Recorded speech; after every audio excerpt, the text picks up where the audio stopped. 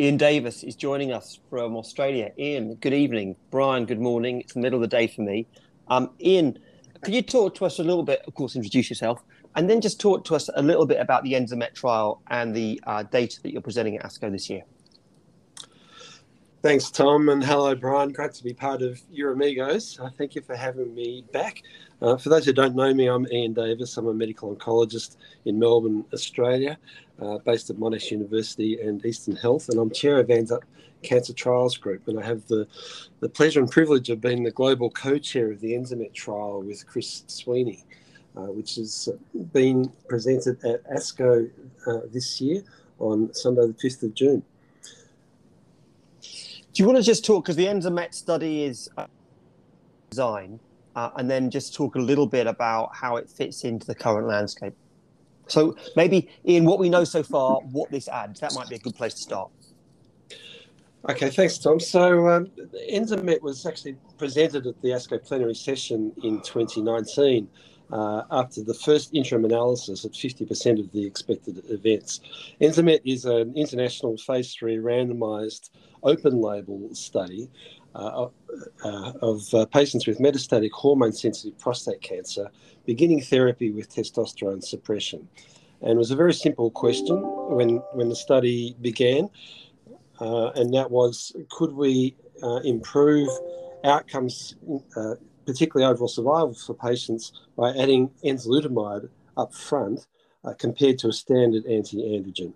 So this was an academic cooperative group study led by ENZAMET Cancer Trials Group in Australia and New Zealand. Also involved Cancer Trials Ireland with sites in Ireland and the UK, the Canadian Cancer Trials Group, and Dana-Farber Cancer Institute. It was supported by Astellas. The findings at that time, back in 2019, after the interim analysis, showed that enzalutamide did improve overall survival. At that time, we had a median follow-up of 34 months and a hazard ratio for death of 0.67 for patients on the enzalutamide arm. So that was very exciting. That was aligned with what had been seen already with CHARTED and STAMPEDE with docetaxel, and with STAMPEDE and LATITUDE for abiraterone. We saw the ARCHES data presented earlier that year showing progression-free survival only at that time. And we saw TITAN with an apalutamide benefit also at ASCO in 2019. ENZAMET was a little bit different, though, because we allowed the use of docetaxel at investigator discretion. That was not randomised, but it was stratified. And it ended up about 45% of patients on the study also received concurrent docetaxel. So there's a lot of interest about whether the triplet would actually be of additional benefit to testosterone suppression plus enzalutamide alone. And what we found at that analysis was that there was no signal that the triplet therapy improved overall survival, although there was quite a strong signal that triplet therapy did improve progression-free survival with a hazard ratio of about 0.40. Ian, one of the questions, I guess, that people are asking at the moment is around this overall survival signal. And we've seen 2 previous randomized phase 3 studies supporting over the doublet therapy, both with chemotherapy as the control arm. People say 2 things about STAMPEDE, about ENZAMET. The first is that this trial, it didn't have a similar design. There was, it wasn't randomized in the same way as those previous trials, that it's harder to interpret the overall survival signal. Would you agree with that? No, I don't think so. It was an stupid question I've asked for a while. it was an open. It's rare that I disagree with you, Tom, of course. But it was an open label study, but the primary endpoint was overall survival. So that's a pretty hard one to fudge. And we showed with that question that there was survival benefit, and the test for interaction on the subgroups showed no signal that there was any subgroup behaving any differently at that time. So I think it was quite convincing. Now, what's happened since then, of course, is we've got several other studies which have moved the field even further forward. So we've got Piece 1 showing benefit of abiraterone, and we've got ARASENS now with darolutamide. And there are some differences darolutamide added to testosterone suppression plus docetaxel. And there are some differences in trial design here, particularly for ASCENT, where by definition, all the participants were deemed to be requiring docetaxel. That was part of the basic study design. It was the underlying treatment to which darolutamide was added. So ASCENT answered the question of whether darolutamide added to that combination is useful, and it is. It hasn't answered the question about whether docetaxel is necessary and whether you could get a similar effect with ADC plus darolutamide. So ENZAMET is a little bit different. We've got a real mix of prognostic groups. We had the docetaxel used at investigator discretion. I think that was the point I was trying to make, Ian. Yeah, not very well. Ian, do you have a sense of investigator discretion, the population of patients that got docetaxel and ENZAMET? I don't remember if you characterized that in the presentation. Yes. Was it typical high volume, or was it something else? Yeah, it was predominantly given in the high volume group. So when we opened ENZAMET in the beginning of 2014, this was just before the chartered data were presented. And then Chris got up and presented charter, and literally overnight in Australia, people were filling up prescription pads with docetaxel. So our study was dead in the water unless we amended it very rapidly to allow docetaxel. We really wanted to answer this triplet question, but that would have made it a much larger study. We didn't have the resources to do that. So we compromised by allowing it at investigator discretion and stratifying for it. So it ended up about 45% of patients overall received docetaxel, but predominantly in high volume disease. So those about 71% of those with high volume disease received docetaxel compared to 37% with low volume disease.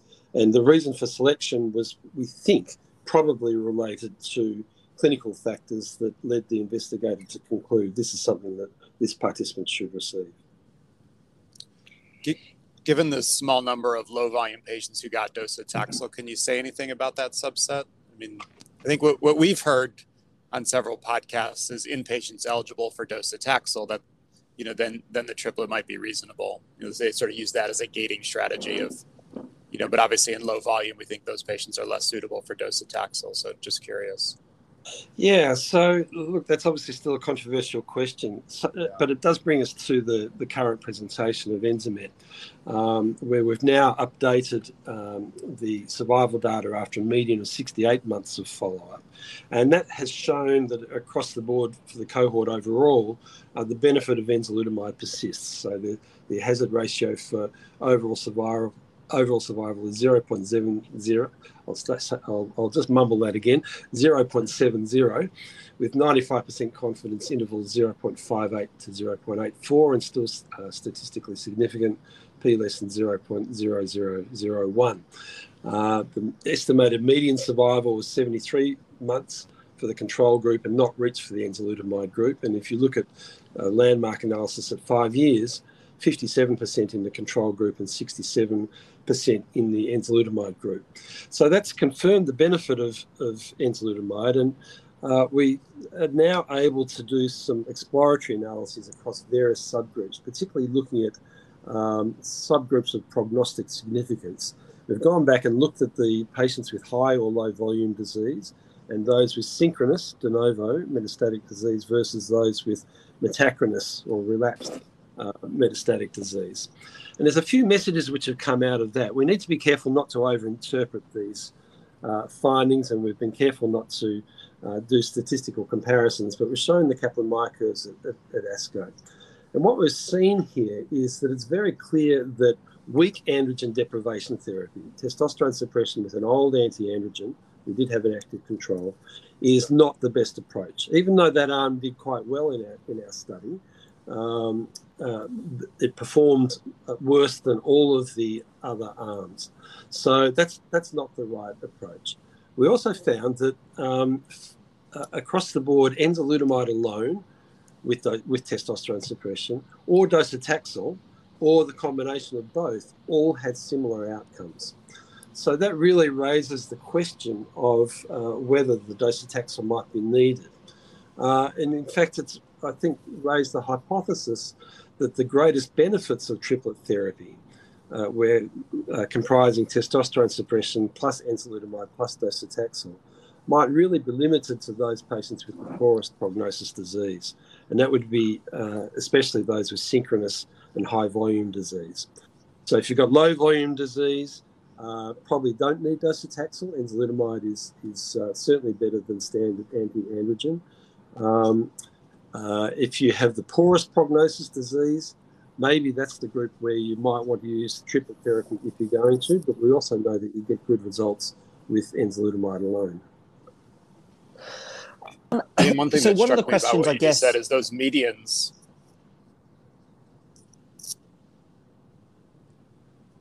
No, don't fight, lads. you go. I was going to comment on the medians, the median survivals. Those really very impressive, sort of just absolute numbers. Yeah. So as I say, 73 months for the control group, not reached for enzalutamide, and 57% 5-year survival in the control group is right up there with the experimental arms of contemporary trials. So our control group has done very well. They had an active anti-androgen, a weak one, but an active one, and significant number of them also received best standard of care then with docetaxel. So, you know, we have nobbled ourselves a little bit by doing so well in the control group, but on the other hand, it's gratifying that this really does represent the best international standard of care for the outcomes of the control group. And even with that, we're still seeing the benefit of enzalutamide as the alternative. So it has changed thinking, and does it change?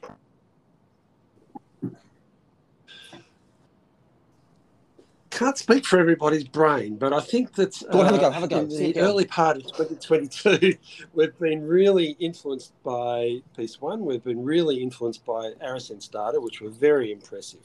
And I think when ARASENS came out, there was a real sense that everybody should be getting triplet therapy, and it would be understandable if that were the case. But we have to remember that ARASENS was a very high-risk population. 86% or something of patients had synchronous disease. They had a very high proportion of visceral metastases, and they were all deemed necessary to have docetaxel. So that's a very different population. ENZAMET really contained a mix of prognostic groups, and I think more closely reflects the spectrum of patients that come through our clinic. So if you just look at ARASENS, yes, you'd probably be wanting to recommend it for everything. What I think ENZAMET suggests to us is that we know what not to do, which is testosterone suppression by itself in a patient who's fit to get anything. For lower volume disease, docetaxel, or lower risk disease, docetaxel is probably not necessary. For higher risk disease, that might be the group where you would consider it, bearing in mind, of course, that triplet therapy is only ever a consideration if your patient is both willing and able to receive docetaxel. And if there's any doubt about that, then I am comforted by the data we've shown, which would indicate that testosterone suppression plus enzalutamide would give you very good outcomes as well. So Ian, in clinical practice, what are your criteria? What are those high-risk criteria, assuming a patient's fit for docetaxel, where you say, I'm going to use the triplet? Yeah, we're simple creatures. So we looked at the timing of disease, whether the patient presented with synchronous or metachronous metastatic disease, recognising that synchronous disease does worse, and the volume of disease by charted criteria. So synchronous and high volume metastatic disease is the group that does least well. Metachronous low volume disease is the group that does best. That group should still have intensification of testosterone suppression, but probably does not need to have triplet therapy. The high volume group, if you're going to use triplet therapy, that's probably the subset where it should be considered most seriously. Visceral mets, does that enter into your equation? Really just in terms of the charted criteria. So that would be sufficient to put someone into the high volume category. Yeah. Yeah. Ian, what are the shortcomings of the trial? You talked about the control arm having issues with changing standard of care. How does that impact the outcome?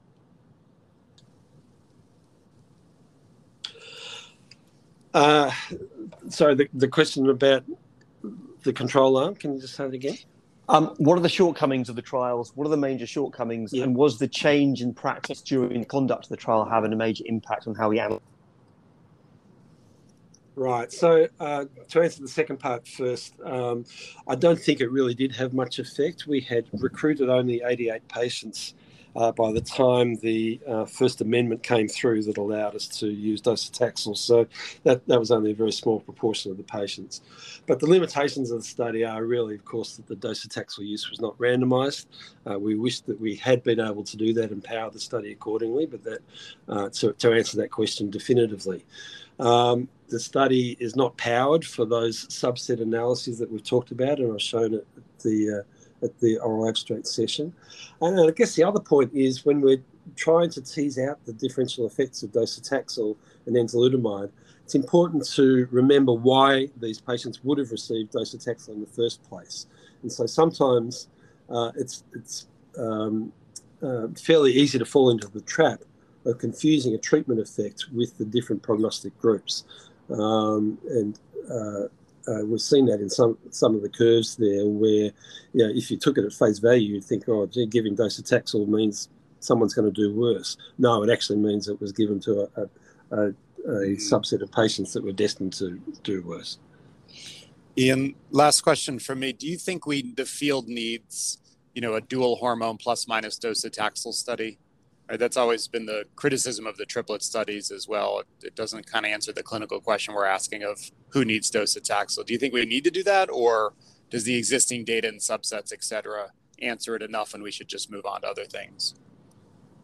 As a statistical purist and clinical trialist, yes, that's the study that we need. None of the studies that we've got so far have answered that question for us. So that is still the biggest gap in this area. On the other hand, ENZAMET now has a median 68 months of follow-up. It's very mature. We've got some impressive-looking Kaplan-Meier curves here without statistical analysis. But if you look at them qualitatively, there's some very clear messages there about how well addition of enzalutamide only is doing in comparison to the other study groups. So you asked before about impact on practice. Once these agents are available, in various regions and for patients who are fit and able to receive any of these treatments, I think we may already have enough. We know that the addition of enzalutamide in this case gives very good results, comparable to the patients who've received docetaxel or the triplet. And if you go, as I was saying before, if you're going to choose any subgroup to receive the triplet, you could probably use this data to justify giving it to those at highest risk. But for those who are not at highest risk, you might want to reserve that drug for the development of castrate-resistant disease, and that's a separate question. Any plans for biomarkers, Ian? Yes, thanks for asking that question, Tom. There are huge plans in place.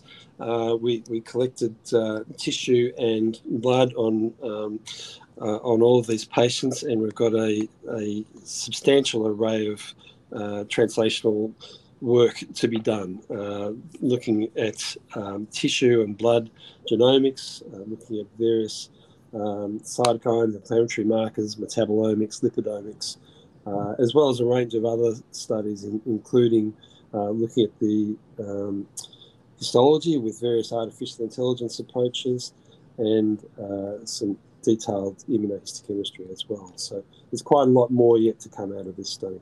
Ian, congratulations. What a huge investigator-initiated trial, spectacularly successful. Fantastic that you guys in Australia are doing such terrific work with the collaborators around the world in this area. Thank you, Tom. As you say, it's a global project, and we're very fortunate to be able to work with such wonderful people. Yeah, congratulations, Ian. Thanks for joining us. Cheers, Ian. Bye-bye. Thanks, Brian. Thanks, Tom. All right, cheers.